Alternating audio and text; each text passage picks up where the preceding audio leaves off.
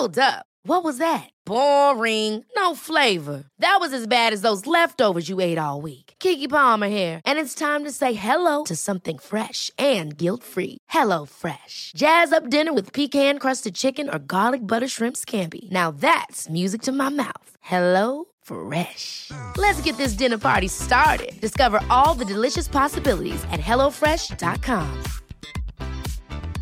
Hiring for your small business? If you're not looking for professionals on LinkedIn, you're looking in the wrong place. That's like looking for your car keys in a fish tank. LinkedIn helps you hire professionals you can't find anywhere else, even those who aren't actively searching for a new job but might be open to the perfect role. In a given month, over 70% of LinkedIn users don't even visit other leading job sites. So start looking in the right place. With LinkedIn, you can hire professionals like a professional. Post your free job on linkedin.com/people today.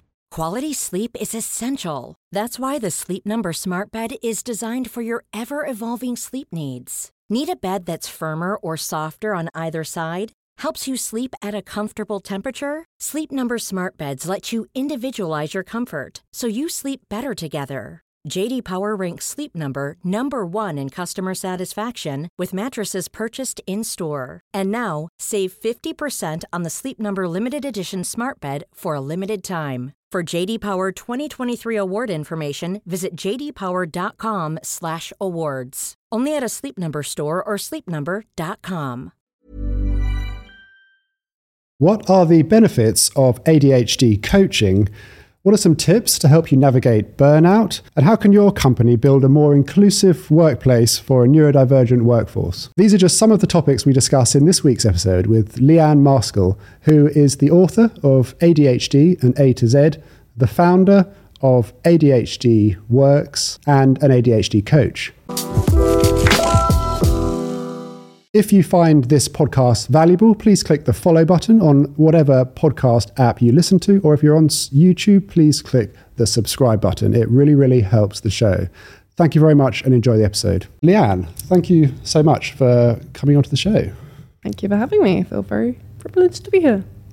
I always like to ask my guests the same question, just to get some continuity, and that is, given the vast amount that you know about ADHD now, looking back into your earlier years, what's your earliest memory of displaying ADHD traits?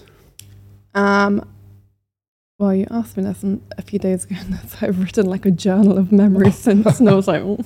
But I think probably the earliest one is I used to basically try to trick my brain into thinking things I couldn't think of, and that sounds really weird, but like I would be like, I'm not always thinking about a vacuum cleaner. I would like try and think of random, like trick myself, because I was already so overwhelmed by like overthinking and ruminating on my thoughts and like all of the thoughts. And also another one was like, we used to have an apple tree in the garden. I used to hang upside down from it like every day.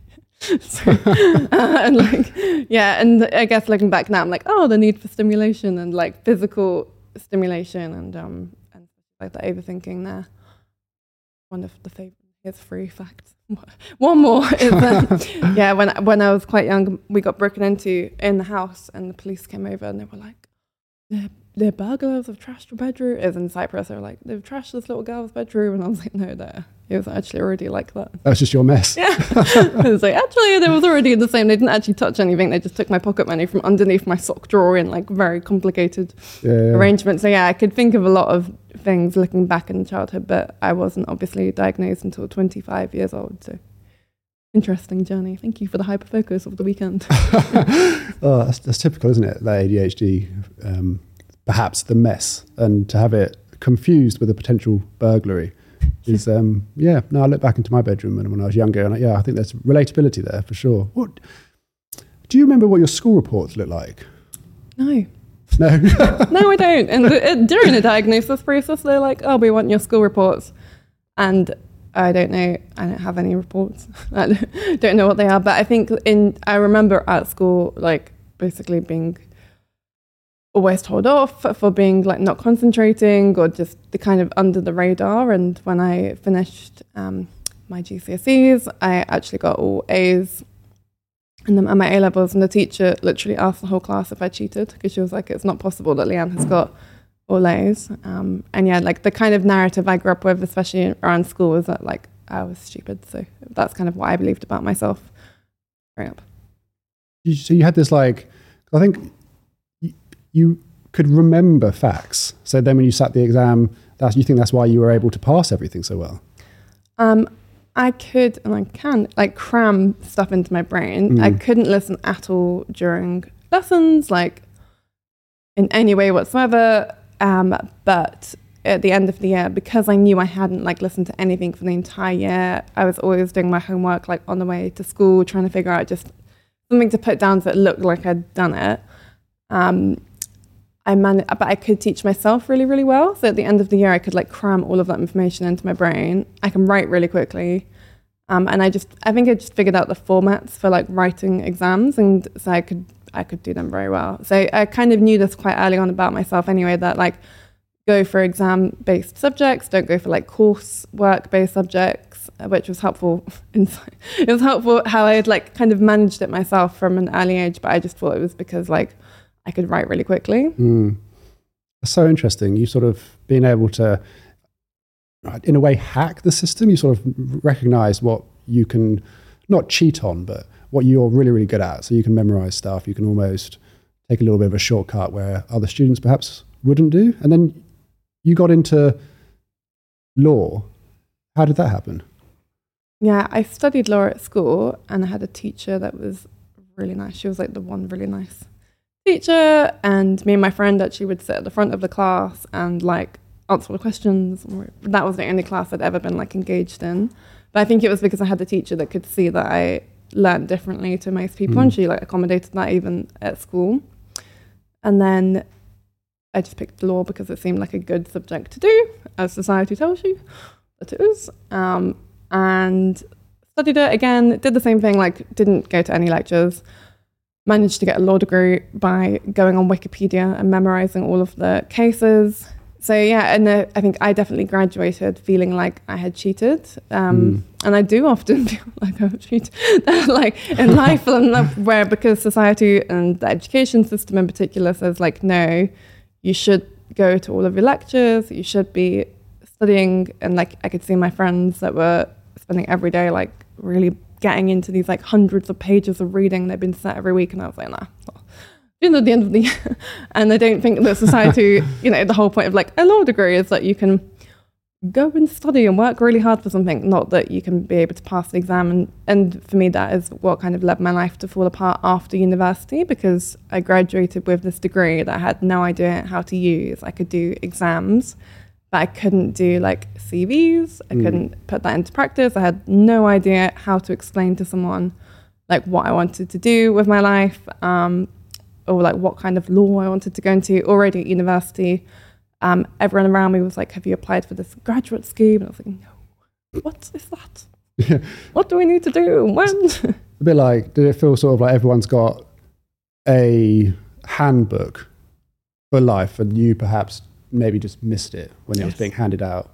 You had like memorized how to pass all the exams, but actually when it came down to what to do in order to progress as an adult, you just didn't have that toolbox?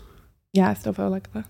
Like, do you feel like everyone else has got a guidebook of like how to be a functional human being? And I'm like, we are winging it and it seems to be working. Okay, we're alive and functional, but like, it's quite ironic because I think other people look at that and they're like, oh, you have got a law degree or written the book or whatever. And you're like, I don't know how I'm doing any of this stuff. And I think that is the ADHD there of like, we can do things, we just don't always know how we've done them, or like because of the impacted self-awareness. So we might be able to do things, and because we're not sure how we've done it or think about that before or plan it out, it makes it hard to repeat or explain to someone else, which I think can lead to people feeling like severe imposter syndrome, rejection sensitive disorder, which are all things that I definitely am feeling on the day-to-day basis. But like, I think, but then it's fine. I think for me, finding out that I had ADHD really helped me to put this into perspective and understand that I wasn't just like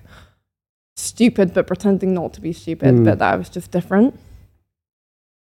The imposter syndrome's fascinating, and you mentioned it then. There's something I read about, like, they call it success amnesia, and it's quite common, I think, amongst the ADHD community, where you, like you said, you do something that is to everyone else, really impressive. In your case, the books you've written, the courses that you create, but you kind of forget that you've done them. So you lose touch of that self-recognition. So then when you try to do something again, because you've forgotten that you can do it, and you've forgotten about your achievements, that's when the imposter syndrome comes in. Does that ring a bell? Yeah. Yes, it's really annoying. Yeah. It's so annoying because it's like kind of constant, like I'll do things, like I'll write a book and publish it, and then I'll feel actually usually even worse because of the way the dopamine works. Like with the dopamine and ADHD brains that are seeking dopamine, it's like, I always use the example of like booking a holiday, in that it's more exciting booking the holiday, and then once we're on the holiday, we're like booking the next holiday. It's like the next thing. And the ADHD brains are particularly like prone to seeking that kind of dopamine of looking forward to something and the excitement and highs of adrenaline. When you actually get it, it can be quite a crash. And you're like, what do I do now? How am I meant to do that again? I have no idea how I even did that. That was just a fluke. And now all these people are saying that I'm going to actually coach the girl once at school, and she got an A, and her teacher gave it out to the whole class as like an example of what to do. And she was so upset because she was like, now everyone's going to hold me to the standard. And she's like, I've got no idea how I did that, and I can't do it. I don't want to be known as the best in the class. But it's really ironic because everyone around you is like, wow, and I think that's what I see so much in the people that I coach, in that we have this, because we're always looking towards the future, any positive things we've done, we can very easily discount them. Especially for me, like the law degree, I'm like, I have no idea how I got that. So I don't really put very much value into it, maybe as much as someone that had really hard, even though I did work really hard, I just didn't do it in the same way, compared to like people that do collect these achievements and they really enjoy them, and they've got really good, they can really build their confidence, because I think confidence comes from doing things, getting out of our comfort zone, and like knowing that we're good at things because we've done them before. But if you keep forgetting what you've done and you're like, next goalpost, what is the next thing, it can be really hard to build that confidence in yourself. So it's so relatable, the imposter syndrome. And actually, when I found out about this, like what you were talking about, you forget about things you've done. And I relate it to maybe if I'm talking on stage, like I always feel like I'm like useless and I can't do it, and I'm dreading it to the build up. But when I get on stage, time and time again, it goes okay. It goes absolutely fine. And then I feel amazing for like a day or two afterwards. But then when I get another one in the diary, that feeling creeps back quite quickly that I don't know what I'm doing. But it's kind of like this loop. And so I suppose my question, if there's anyone listening who relates to that, is there anything, do you have any advice for someone who goes through that loop of achieving, forgetting, feeling like you can't achieve? Coaching. Yeah. ADHD coaching with me. Read my book, ADHD. No, I think reminding yourself, like I literally write it down every day, have like a little journal of like write that. I try to write down every month all the things I've done that month, having accountability, like actually creating time in your calendar to like celebrate yourself, which sounds a bit weird, but like my company, ADHD Works, has just had the first year, and we had a whole working day together last week, and then we all went out for dinner afterwards, and I was like, this is nice. I was like, how is that? It's taken me a year to be like, I feel quite proud.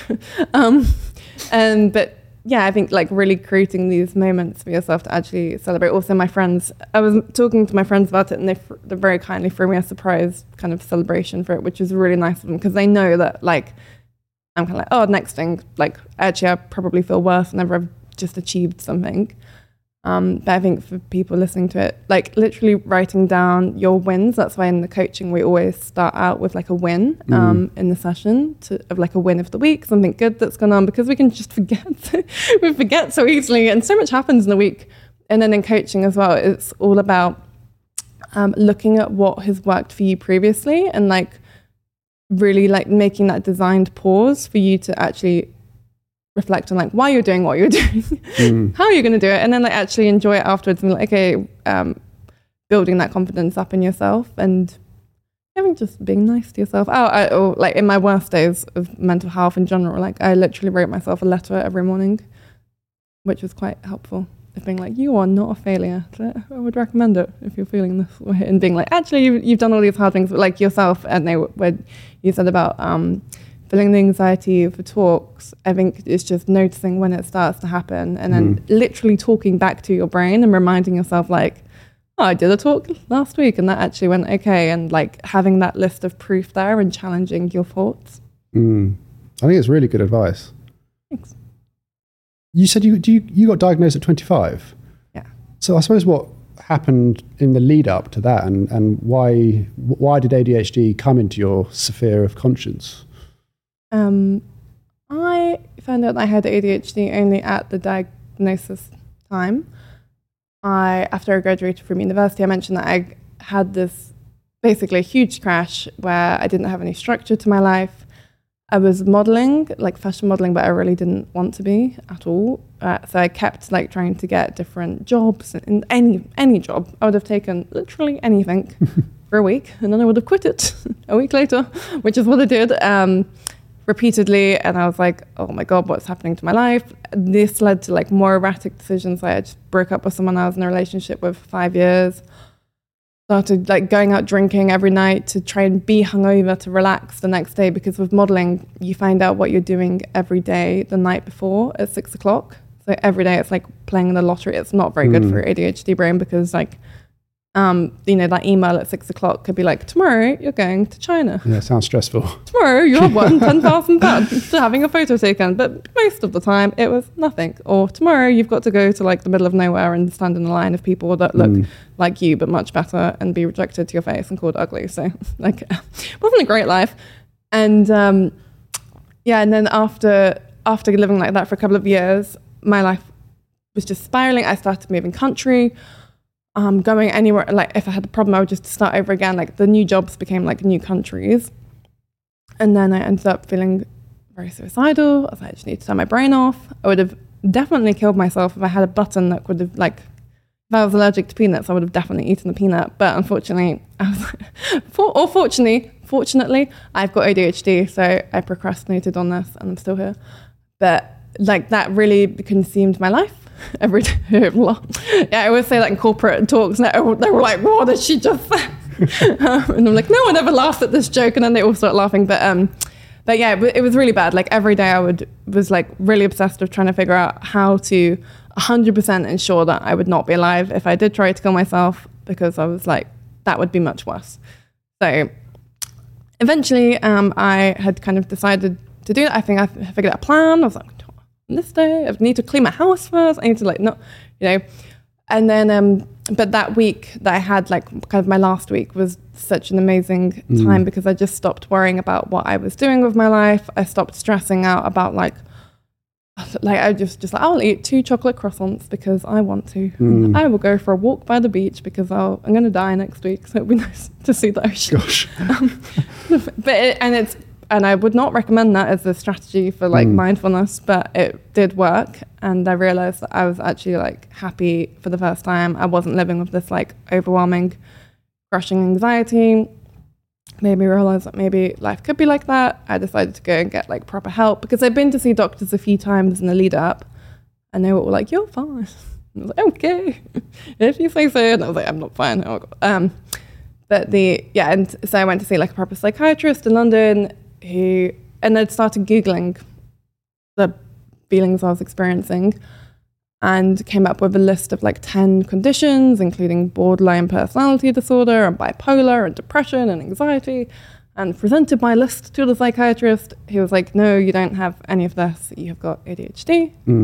Like, no, I've got a real problem. He was like, yeah, you've got really bad ADHD. I was like, well, fine. Actually, that's not so. I genuinely believed that I would be put into hospital if I told anyone like what was going on in my brain. So I was like, fine, that's not actually that bad. Give me your drugs. He was like, no, we can't do that either. You have to come back and pay another £400. But I was going on holiday the next day. So I said, I'll come back after my 2-week holiday. And then he's like, yep, cool. I went on holiday, and I moved in with someone that I met on the beach and did a partner visa with them for £8,000. Very impulsive. Yes. And then a year later, I came back to see him and was like, I believe you. ADHD is real. Okay, I will take your diagnosis now, but that's really what led me to kind of write that book and stuff, because during that year it did enable me to sink in, and I actually learned about things like rejection sensitive dysphoria, which made me accept the diagnosis, because when I was first diagnosed I was like, that's not what I have. I was like, I have a law degree, like I can concentrate.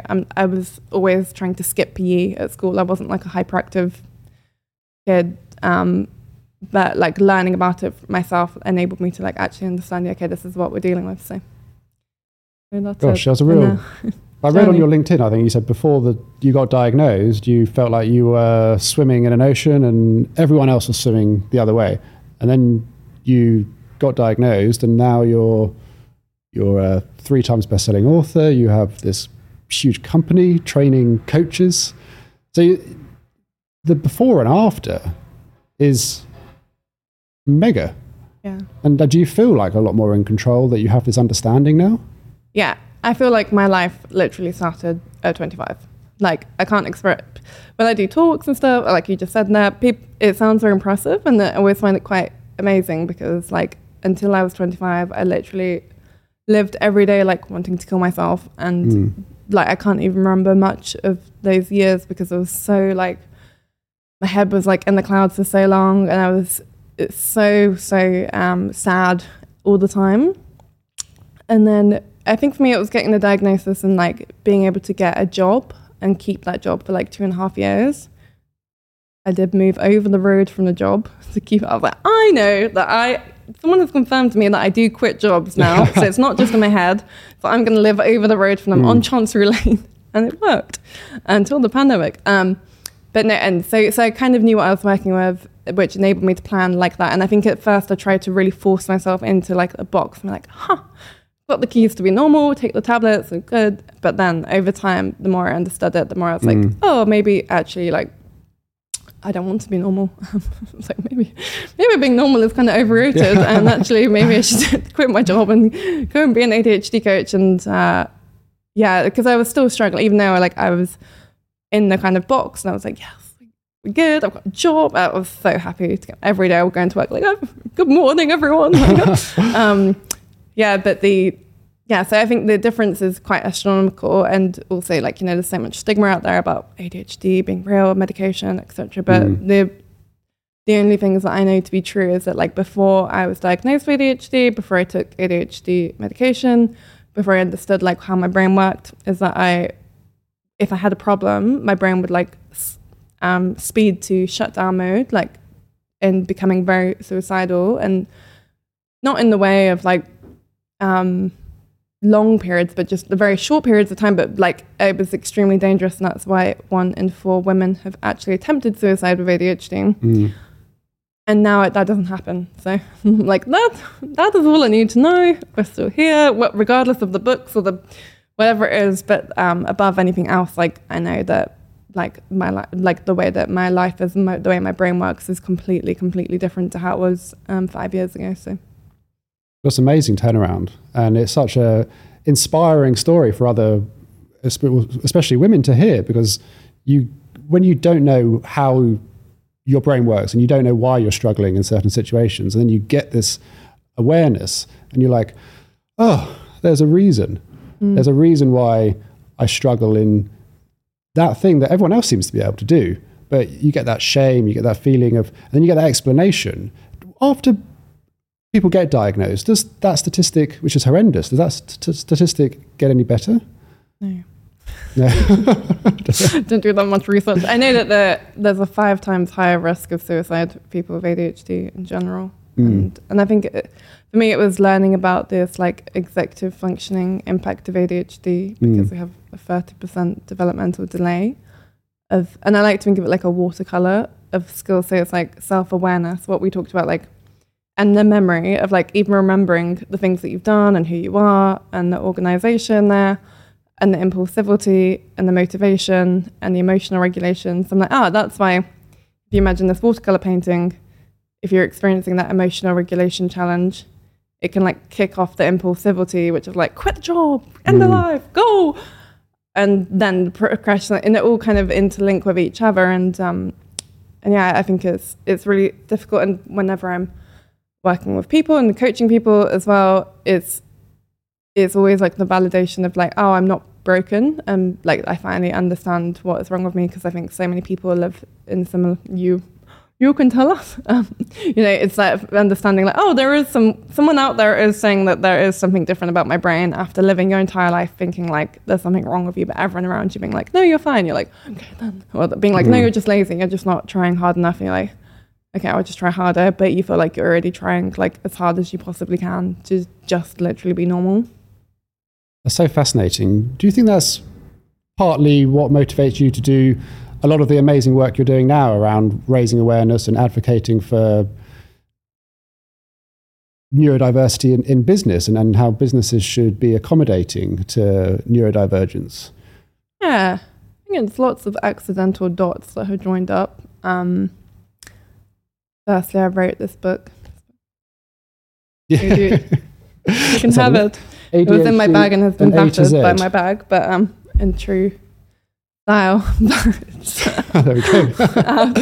Buy the book, it's great. Thank you. You don't. Okay. I make like 10p off that book, so buy my next book that will be self-published. So love you, publishers.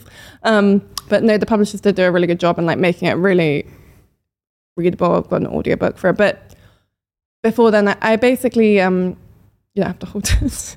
Just doing my bit. now I'm like, oh, those 10p's add up. But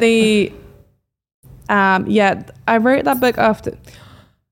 So I went to my doctor and I changed doctor eventually, and they said, cool, we can continue prescribing you this medication that you're taking, but you will need to, if you want to change it, you'll need to join our waiting list for an NHS assessment, which is 7 years long. I was like, what did you say? Like 7 years. And I was like, that wouldn't be a lot. Like, what? That can't be a real thing. I was like, people can't be waiting 7 years to even get medication, but like to find out they have ADHD. I was like, I was extremely lucky that I was going to kill myself. So I didn't really mind spending the money for the diagnosis, because I was like, I want to finish writing this other book. And I was like, that was a long kind of story, but I was really privileged to be able to afford the diagnosis in the first place. Which a lot of people aren't. And I was like, and they're like, yeah, that's just how long our waiting list is. And I was like, and you went private because you were in a real point of crisis, right? Yeah, but I also didn't have a GP. So right. couldn't have gone to one, because I was that bad. I didn't even have like a GP to go to. And even if I did, I would have no idea how to even go to them. I went to a few GPs in Australia and one in England. I went to a therapist. I remember going to a therapist and being like, I have hit rock bottom. And then being like, this is what's going on in my brain. And I was like, tell me what's wrong with me. And she was like, we can't do that. We can just listen. And I was like, well, then what is the point of me coming here? Well, I can go talk to a lamppost. And she was like, okay. She was like, you should carry on going to therapy.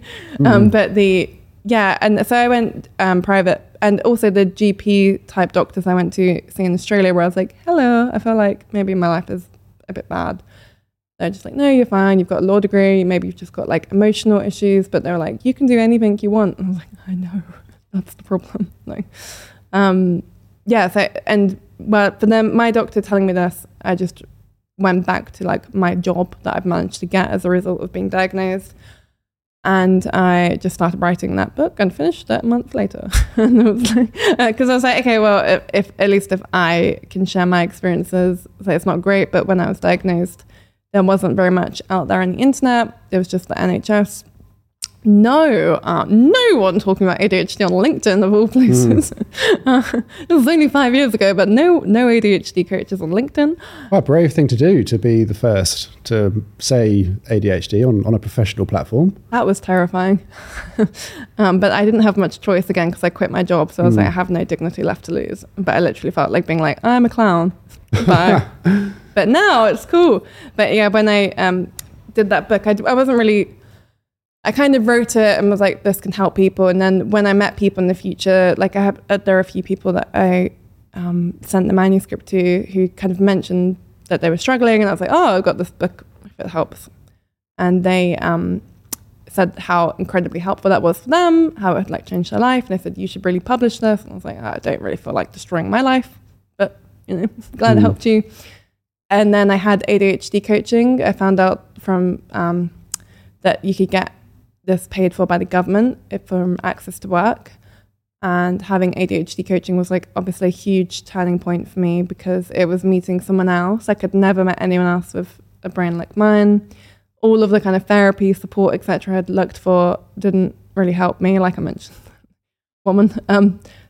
So yeah, and having a coach was incredibly helpful. And also they ask you at the end, like what, it's all about actions and like moving forward. So she was like, what do you want to do by next time we talk? And I was like, I was like, I need to. And I was like, I didn't know what to say. So I was like, I should publish a book. I've got an ADHD on my computer that I wrote 8 months ago. And she was like, okay.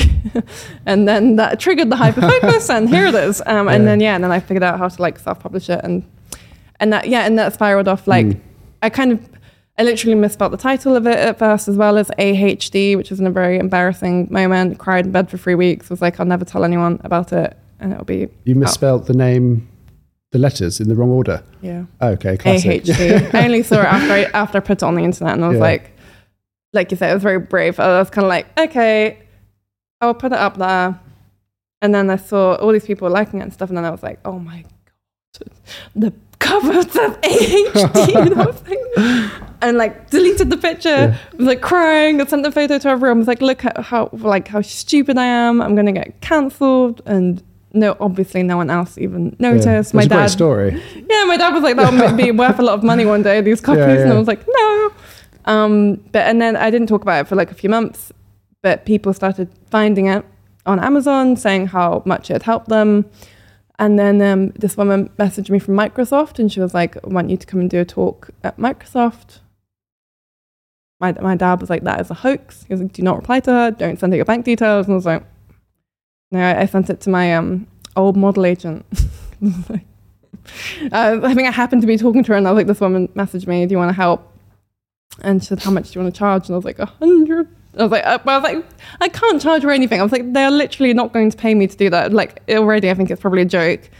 And I was like, and she was like, no, I think they'll pay you. And I was like, £100. And then she was like, no, they've agreed to pay £1,500 and buy 50 books. And I was just like, imposter syndrome kicking in then.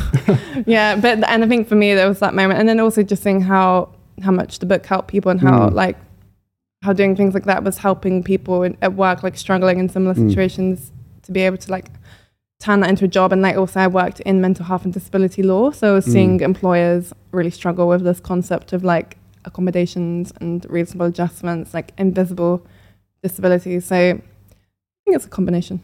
Sorry for the very long answer. No, it's fascinating. I mean, you touched upon the nice topic nicely, like neurodiversity and ADHD at work, and how companies can better accommodate and create a inclusive culture. How do you think, if there's someone listening who has a company and understands about neurodiversity but just doesn't know what the first step is for them to be more inclusive, what would you say to someone like that? I think it's understanding why you want to be inclusive, and like what, for each individual that would be quite unique. I'm trying to write a book right now called ADHD Works at Work, which is for people in that position. I think it's quite a bizarre situation to be in, because when I wrote that book, no one was talking about ADHD, particularly not at work. And now, especially since setting up ADHD Works, like I am more amazed than anybody at the companies that want help with it.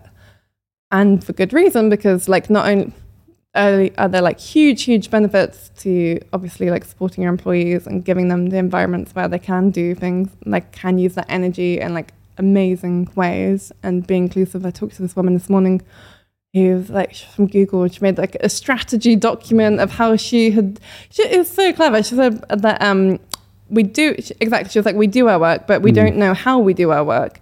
And so she said she just wrote down how she did her work in a document and then sent it to people, and everyone was saying how helpful that was, like across the whole company, because they had never had that. And it's like, actually that helps everybody. It's not just the person with ADHD, but like when we train people up in companies, no one sits down and actually explains like how to do your job to you, or like each task. So I think it's looking at the different perspectives of what you want to be inclusive around, like why, like, you know.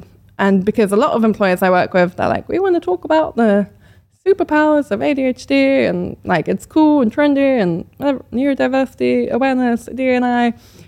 Yes, it is good. Do continue hiring, but it also is like that other angle of a disability. Maybe you need to accommodate that. The topic of like disclosing, so you get a ADHD or any diagnosis, and then we know that companies have a legal obligation to put accommodations in place, but it's not always as black and white as that, because obviously there's stigma.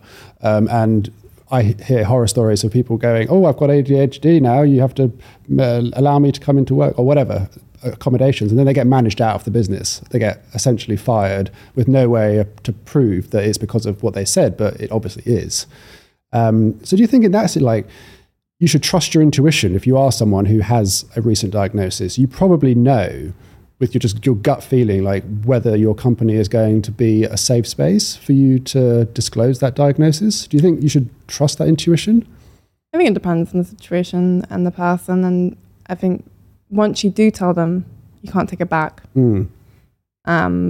That is why not to do a sales pitch, but I created ADHD champions for Disney, because they basically started covering neurodiversity assessments, which meant that with their insurance, said, what are you going to do when all of these people come to you with ADHD? Diagnosis is now like, oh, we hadn't thought about that. They're like, do we have to do something? And so I made them this program where basically we train them up, like all of their mental health first aiders, in ADHD coaching skills, which basically means to have a kind of conversation, a collaborative conversation with like an ADHD lens, where you know you're not going to tell someone what to do. You're not going to be like, have you tried time management? Like, yes, go tell your manager. It's going to be great. Go for it. But like train them up in like the understandings, like to actually help someone through the challenges, and gave them more like a little logo so that you can talk to them. I think it's an individual situation, and I would try to find someone similar to this, like similar. I would suggest knowing why you want to tell your employer, like what you want to get out of it. Because yeah, like, and for the individual, it feels like the biggest thing in the world. It feels like you're being like, hello, I'm actually a wizard. Like, are you going to fire me? I look forward to hearing back from you. And it can be really hard to remember that actually the employer, it's not personal. It's, they're like, okay, put it, that huge, deep piece of your soul, we'll put it into our factory of like bureaucracy. Like it's, can we give this person interview questions in advance? No. Why not? It might not be fair to other people. No, just say no. But like, I think the employers are having to really change, and they are realizing that they're having to really change, because then people, and particularly people with ADHD, who are very, very strong on the social justice front. We're very strong. I was listening to the podcast that you did with Parole, who went to the employment tribunal. Like, I've coached many people who are like, no, it's the principle. I need to, quit my job and take them to the tribunal to prove that, to help other people, and to like, it's, even though it will maybe destroy their life in the process, they're like, no, especially because we don't think that much about the future. We're like, no, I need to stand up for the rights of everyone. It's not fair. And the employers are just like, like, it's just a big wall. But they are actually experiencing a lot of struggles with this, like, because the employment tribunal cases relating to discrimination, disability discrimination, one of which kinds is a failure to make reasonable adjustments, have gone up by 30% in relation to like neurodivergent conditions in a year. So like, and also the award for it, like the damages is uncapped. So basically that means like, if you go and take your employer to court, like they could have to pay you a huge amount of money.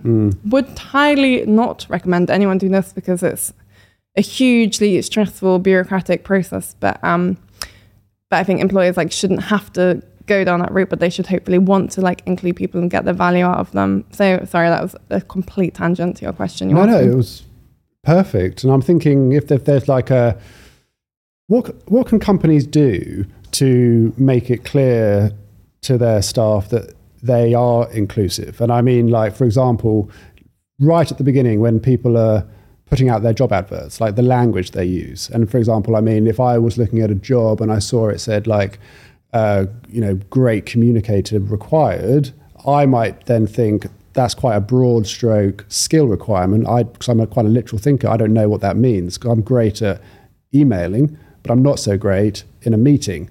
So what do you mean by a great communicator? So you're using very specific language just in the job advert. So that's like an example of something I think companies can do right from the very first bit of contact that someone's going to have with them when they see that job advert. So I suppose, what else can companies do to make it clear to their new staff or existing staff that it is a safe place, and if they do disclose that they will be accommodated? They won't be fired. Yeah. We like you. We're inclusive.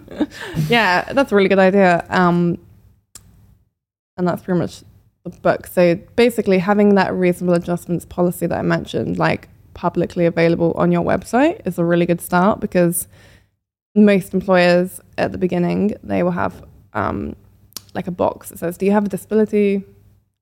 Maybe it will say, we welcome people. First of all, you might not even know that you have a disability. You might be on a 7-year waiting list for ADHD, for example. Like, yeah, and it's the practical realities that you mentioned there, not like they're like, yes, that is me. I have a disability. And then it's like, what do you need to interview? And you're like, I don't know.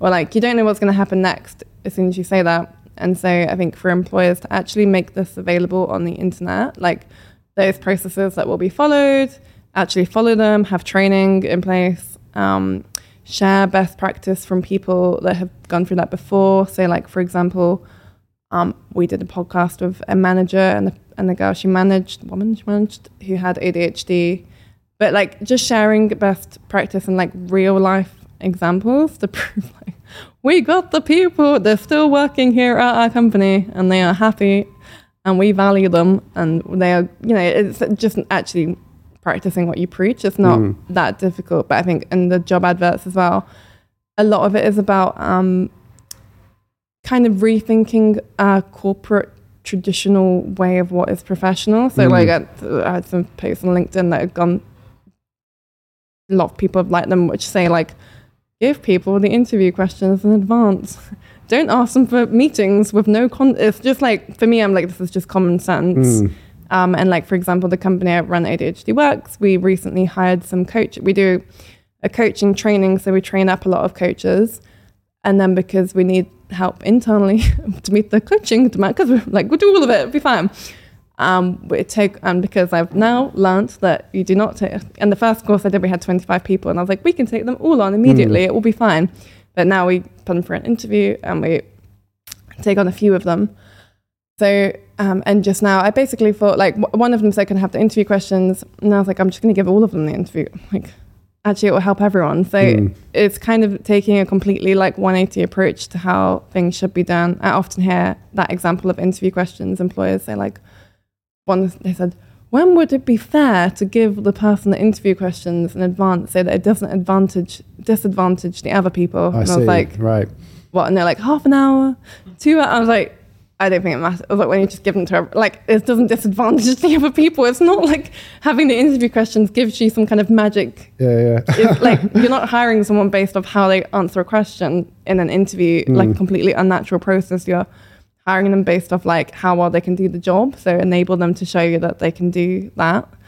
So I think something around like the same, the point I was getting at was like basically embracing squiggly careers. Like that was something that I really struggled with in getting a job, because I didn't have a background. I had like 5,000 different job work experience days, but I didn't have like worked at this company for 5 years, and the whole narrative of like even asking people why they've had a career gap or having to stay in a job you don't like for 3 years because it's good for your CV, but like actually embracing other ways of thinking, and like particularly for these like psychometric tests and stuff, like just realizing that success doesn't look just one way. I'm just thinking about burnout, and that might be how it can show up in the workplace as well. Like you could get an employee who is amazing, but because they haven't taken as many breaks as they might,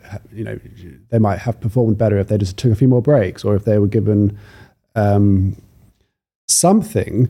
So with burnout, because obviously you're doing a lot, is that something you experience, and do you do anything that sort of helps you navigate yourself around it, and or to avoid it, or even to manage it as if you're going through it? Yes. Yes, I do. Spent all weekend writing a book. Yeah. About to train 36 new coaches. Yeah. You've got so much going on at the retreat in moment. October. Well, you sound like someone who must be on the cusp of burnout. Well, I think actually right now I'm probably in a much better place than I have been previously. Although I'm doing a lot, a lot of these things that we're doing, we've done them before, like the training the coaches. Now we've done it a few times. Like I've built the systems in the company so that it's not stressful. Although I can't remember the challenges, other people can. So they're like, okay, we'll make these changes this time. So it's just repeating them. And then for me personally with the burnout, like I think it's having coaching really helps me to be like, what am I doing and why? To have someone almost help me look at my own life from their eyes, and go through all the projects and be like, okay, what have I picked up? Because like this current book is one. Someone was like, you should do an ADHD at work, but I'd written 75% of a different book about ADHD coaching, and then they were like, an ADHD at work book would be good, and I was like, I can do it. Give me so, but like looking at it and being like, okay, what do I actually want to do? Like regularly sort of reviewing your life and like really, really planning in rest. I hate rest personally. If I had like a day to do nothing and I don't know what to do with that day, but I think it's like understanding that there are different kinds of rest, because having ADHD means that we want that extra stimulation. So for example, to rest, I might like get a massage or go to yoga or make sure that I see friends, or and try to, something I do a lot is actually review my week in advance I've got a virtual assistant who none of the things that I do would happen without Beth. Nothing. Not like, and Access to Work helped pay for Beth, who's the virtual assistant. But we go through our calendar a lot and be like, okay, what don't you need to do? Like, for example, we cancelled a meeting tomorrow. I'm sorry to the person I've cancelled it with, but like, we're like, do you need to do that? Thank you for not cancelling this. Like, God, someone was like, oh, they're like, I don't have any clients and I'm full stressed. And so I was like, we could do a LinkedIn Live. No, I was like, I don't need to do that. And it's like, so like kind of doing a regular like review of my calendar of like, what things have I just said yes to? Now I'm a lot better than I was as well. Like a year ago, I would literally spend every day in meetings of people, like chats, like networking chats with people and helping everyone that wanted to chat to me. So now I try to have like boundaries before even talking to people. And like, for me personally, I find it helpful to make rules. Like don't have any chats, like networking type chats, like set a rate, like people can pay money if they want to talk to me, because otherwise I will end up doing whatever they want. Yeah. You have a tendency of taking on too much and saying yes to just everything, and then suddenly it's like, whoa, it's too much. I'm crashing and burning now. But when you know that, it's helped. So I also try to have like the current kind of projects written out and like on the wall so I can see them. That's helpful. And then anything new, for example, a few months ago, I was like, I want to do an ADHD fashion line. And the idea was really annoying. It was like in my head a lot. But because it's not on that wall, I also have something written on my fridge, which is like, if it's not a hell yes or something, it's a not now. So it's like, okay, that actually in coaching, we have something called river of ideas. So it's like, if you imagine that there's a river with each idea is a fish, you can only pick one out at a time to cook it. Otherwise, if you get two out, one will die. I learned this in my training for coaching. And so it's like, have them all there, write them down, put the ideas somewhere on the shelf, like write them all out, and then come back to them at regular points. So like every 3 months, I try to like review the goals and be like, okay, we've done all of these. Next new one, what do we want to take off? And so it's like actually building in, like knowing that you don't have to do everything right now, but putting them somewhere so you don't forget, because I think that's the ADHD tendency. And then like regularly having these like, well, say for example, for me, I know I have to go to yoga every morning, and then my life works a lot better. If I don't do that, that's how I can tell that like burnout is coming. There's a chapter on burnout in the book, B is for burnout. So it's like a burnout plan. So then I'm like, okay, that means that we need to like cut down on things and like get back to the basics. That's fascinating, Leanne. I could chat to you all afternoon, but unfortunately we don't. What I do is I have 3 questions that the community have asked me to ask you. So I will fire away. The first one is, I feel like my ADHD traits can sometimes cause problems in my romantic relationship with my partner. Does ADHD coaching, can that be beneficial in that situation? And how would that help? Yeah. ADHD in relationships is a very painful area for it's a whole everyone. Episode on its own. Yeah, a whole episode, personally. But I think in general, probably the biggest and like the theme of what we've been talking about is like the self-awareness. Obviously, like it's getting to understand how that shows up for that individual, and like what the specific challenges are that they're experiencing. I would imagine stuff like literally we can like hyper focus on a person, and so in the beginning it might feel really intense. Our brains might literally work better because we've got more dopamine going into them, and then it just disappears. You're like, I don't like you anymore. Sorry. I think there'll be a lot of people listening thinking, oh yeah, I relate to that. I'm actually currently open for dating, so if anyone would, I was like, maybe I should make an application process, because I'm not like the thing. Like I think dating apps are really. I had like a ADHD coach on my Hinge at one point, and then people were like, "Can you coach me?" I'm like, "No." A perk of dating Leanne is you get very stressful. Probably, I'm just accepted that I'll die alone and write books the rest of my life. It's fine. But so I think it's like that hyper focus that we might struggle to like remember the person exists. In men, I've seen not to be sexist, but I've seen a lot of men that are kind of like they just don't think that they don't think about the challenges like that, or like how their behavior might affect the other person. Actually, probably women too, me too.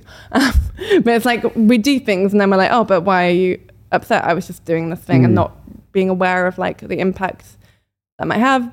Phone use, probably the best advice I can give you, anyone that is listening to this, charge your phone outside your room if you possibly, and that's what ADHD coaching can help with. Charge your phone outside your room, get an alarm clock. But things like phone use are really, really tricky for ADHDers. And I think it's getting a bit of self-awareness around it and like prioritizing time with your partner, where you're actually just being with them and not having to do stuff, and reminding yourself of like why you're with them, because I think it can be difficult to. I think keeping that novelty, like doing fun stuff with them, like go painting or rock climbing. So that you're still getting the excitement and remembering like that you're lucky to have each other. Be nice Very to helpful. your partner. That's super helpful. And then the next one actually kind of ties in, and they've just said RSD help. Yes. But I can see how it can be one of the problematic parts of being in a romantic relationship, but also in the workplace. You know, perhaps you don't want to stick up for yourself. You don't want to ask for a raise. You don't want to say no to something because of the RSD. So I suppose in a broad umbrella, if we just put it in a box and just call it rejection sensitive dysphoria, is there any tips that you've learned to ease it, to manage it, to make it slightly more bearable when it flares? I have a whole course on rejection sensitive dysphoria. I got the back. Do not worry. Someone told me RSD wasn't real for that book. And I ended up going and complaining to the World Health Organization, being like, well, it should be real. And I was like, you should put that in the criteria. Would it just gone aside, like, what, big question, but where does it come from? Because it's so prominent. RSD, yeah. A lifetime of shame and not feeling good enough. That makes sense. Growing up in a neurotypical world where everyone's like, why can't you just be normal? And you're like, I'm trying my best. It's so intense. Like, it's like rage sometimes. It can just, you lose rationale. And I think it's that self-awareness bit as well, because if very often we might be unaware of what we're feeling until later on. What you mentioned earlier, where you get that anxiety about the talks as soon as it's booked in, that's the RSD being like, oh, I'm going to fail. But we might not consciously be feeling that feeling. We might just be beating ourselves up for it. And how I like to think about rejection sensitive dysphoria is it's like often one very little thing, like publishing ADHD on that book. Like, it was not, I could fix it. Like, it's fine. That's not the end of the world, but that still crushed me. And then that one thought spirals into another thought. There's a scene in Harry Potter where they touch these rings in some kind of bank, and the coins spread to other coins. Yes. So yeah. That's how I think of it. It's like It's like the one thought of like, oh my God, I missed about ADHD. I'm going to get fired. I'm going to get cancelled. Everyone hates me. Why did I write a book? What am I doing with my life? Oh my God, I should just kill myself right now. And I like to make it like a tornado. So, and particularly how I describe it is like, it's us invalidating ourselves of being like, why am I even upset about this? Like, what is wrong with me? Like, I can just fix it. And you rationally know that you're being irrational. Like I did a talk for a big company in Ireland a few weeks ago, and I kept mixing up Ireland and Northern Ireland. And afterwards I was like, I'm closing my company. I was like, why am I doing that? Like, and so it's horrible because it's like being in a battlefield with your own brain where it's like just fighting back. So the best advice I've got is like, realize what's happening, like notice. And in ADHD coaching, we call that name it to tame it. So it's like, oh, this is rejection sensitive dysphoria. It's not like I'm not just being emotional or dramatic, or but I'm experiencing something that other people experience with ADHD, and it will pass. Like, although it feels like the end of the world, I just should watch a TV show or something for a good few hours. Because the thing about RSD is that it only lasts for a short period of time, and that's why it's a condition very specific to ADHD, not something like bipolar with very strong mood swings, because RSD is always triggered by something, including like our thoughts. So knowing it's going to pass, eventually it might be a few hours, it might be a day, but it's not a chemical imbalance. It's like just our thoughts. It's like, and try not to, I guess, react when you're in that moment, because otherwise you might say something that you regret once you've... Get into a safe room and don't take your phone or any laptop and just watch a TV. What I try to do is watch Gossip Girl. But basically be able to recognize that, then take action to look after yourself, be nice to yourself, watch TV show, whatever. And like, it's almost thinking of yourself like a small toddler having a tantrum and being like, you'll calm down, just don't let them near the knives. Like, it's okay. Good analogy. No, dramatic analogy. Probably can't say them now. My brain's like, you're going to get cancelled. I'm like, what have you just said in the last hour, Lil? Call me up later. Alex, cut that bit out, please. But yeah, I think that like just being nice to yourself, treating yourself like a small child, telling the people around you, if you can, like, you know, I just need some time to process this, and knowing that it will pass. I think preparing, and also like I mentioned earlier, like challenging your thoughts back, like asking yourself, is that true? Like, almost thinking of yourself like a lawyer for the other side. If you had to prove this thought that you are the worst human being in the world, like how can anyone literally prove that? And almost intellectualizing with your thought. It's a fun life. I love it. This is what I do for work every day. I'm like, pretend to be a lawyer. And also something else that really helps is like actually drawing out the worst case scenario.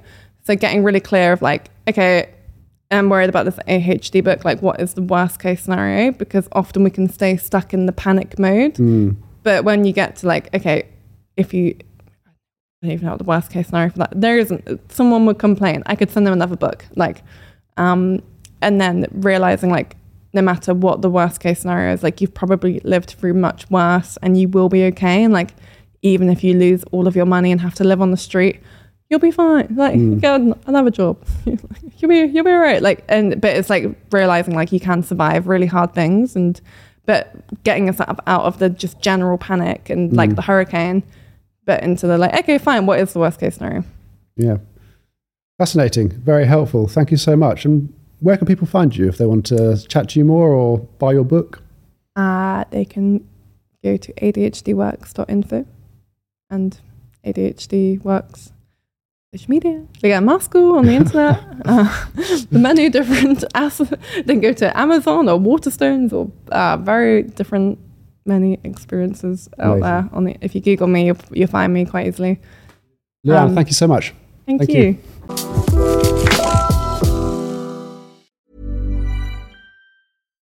Hi, I'm Daniel, founder of Pretty Litter. Cats and cat owners deserve better than any old-fashioned litter. That's why I teamed up with scientists and veterinarians to create Pretty Litter. Its innovative crystal formula has superior odor control and weighs up to 80% less than clay litter. Pretty Litter even monitors health by changing colors to help detect early signs of potential illness. It's the world's smartest kitty litter.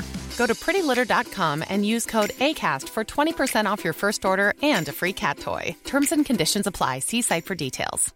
Want to get a chiseled look in the jawline? Sculpt and shape your jawline with added volume from Juvederm Volux XC. Juvederm Volux XC is an injectable gel specifically designed to be robust enough to improve moderate to severe loss of jawline definition. And it is the first and only hyaluronic acid filler approved for the jawline. Add volume to your jawline for a chiseled look with Juvederm Volux XC. For important safety information and to find a licensed specialist, visit Juvederm.com. That's Juvederm.com. Not for people with severe allergic reactions, allergies to lidocaine, or the proteins used in Juvederm. Common side effects include injection site redness, swelling, pain, tenderness, firmness, lumps, bumps, bruising, discoloration, or itching. There's a risk of unintentional injection into a blood vessel, which can cause vision abnormalities, blindness, stroke, temporary scabs, or scarring. Talk to a licensed specialist to find out if it's right for you. Visit Juvederm.com. That's Juvederm.com.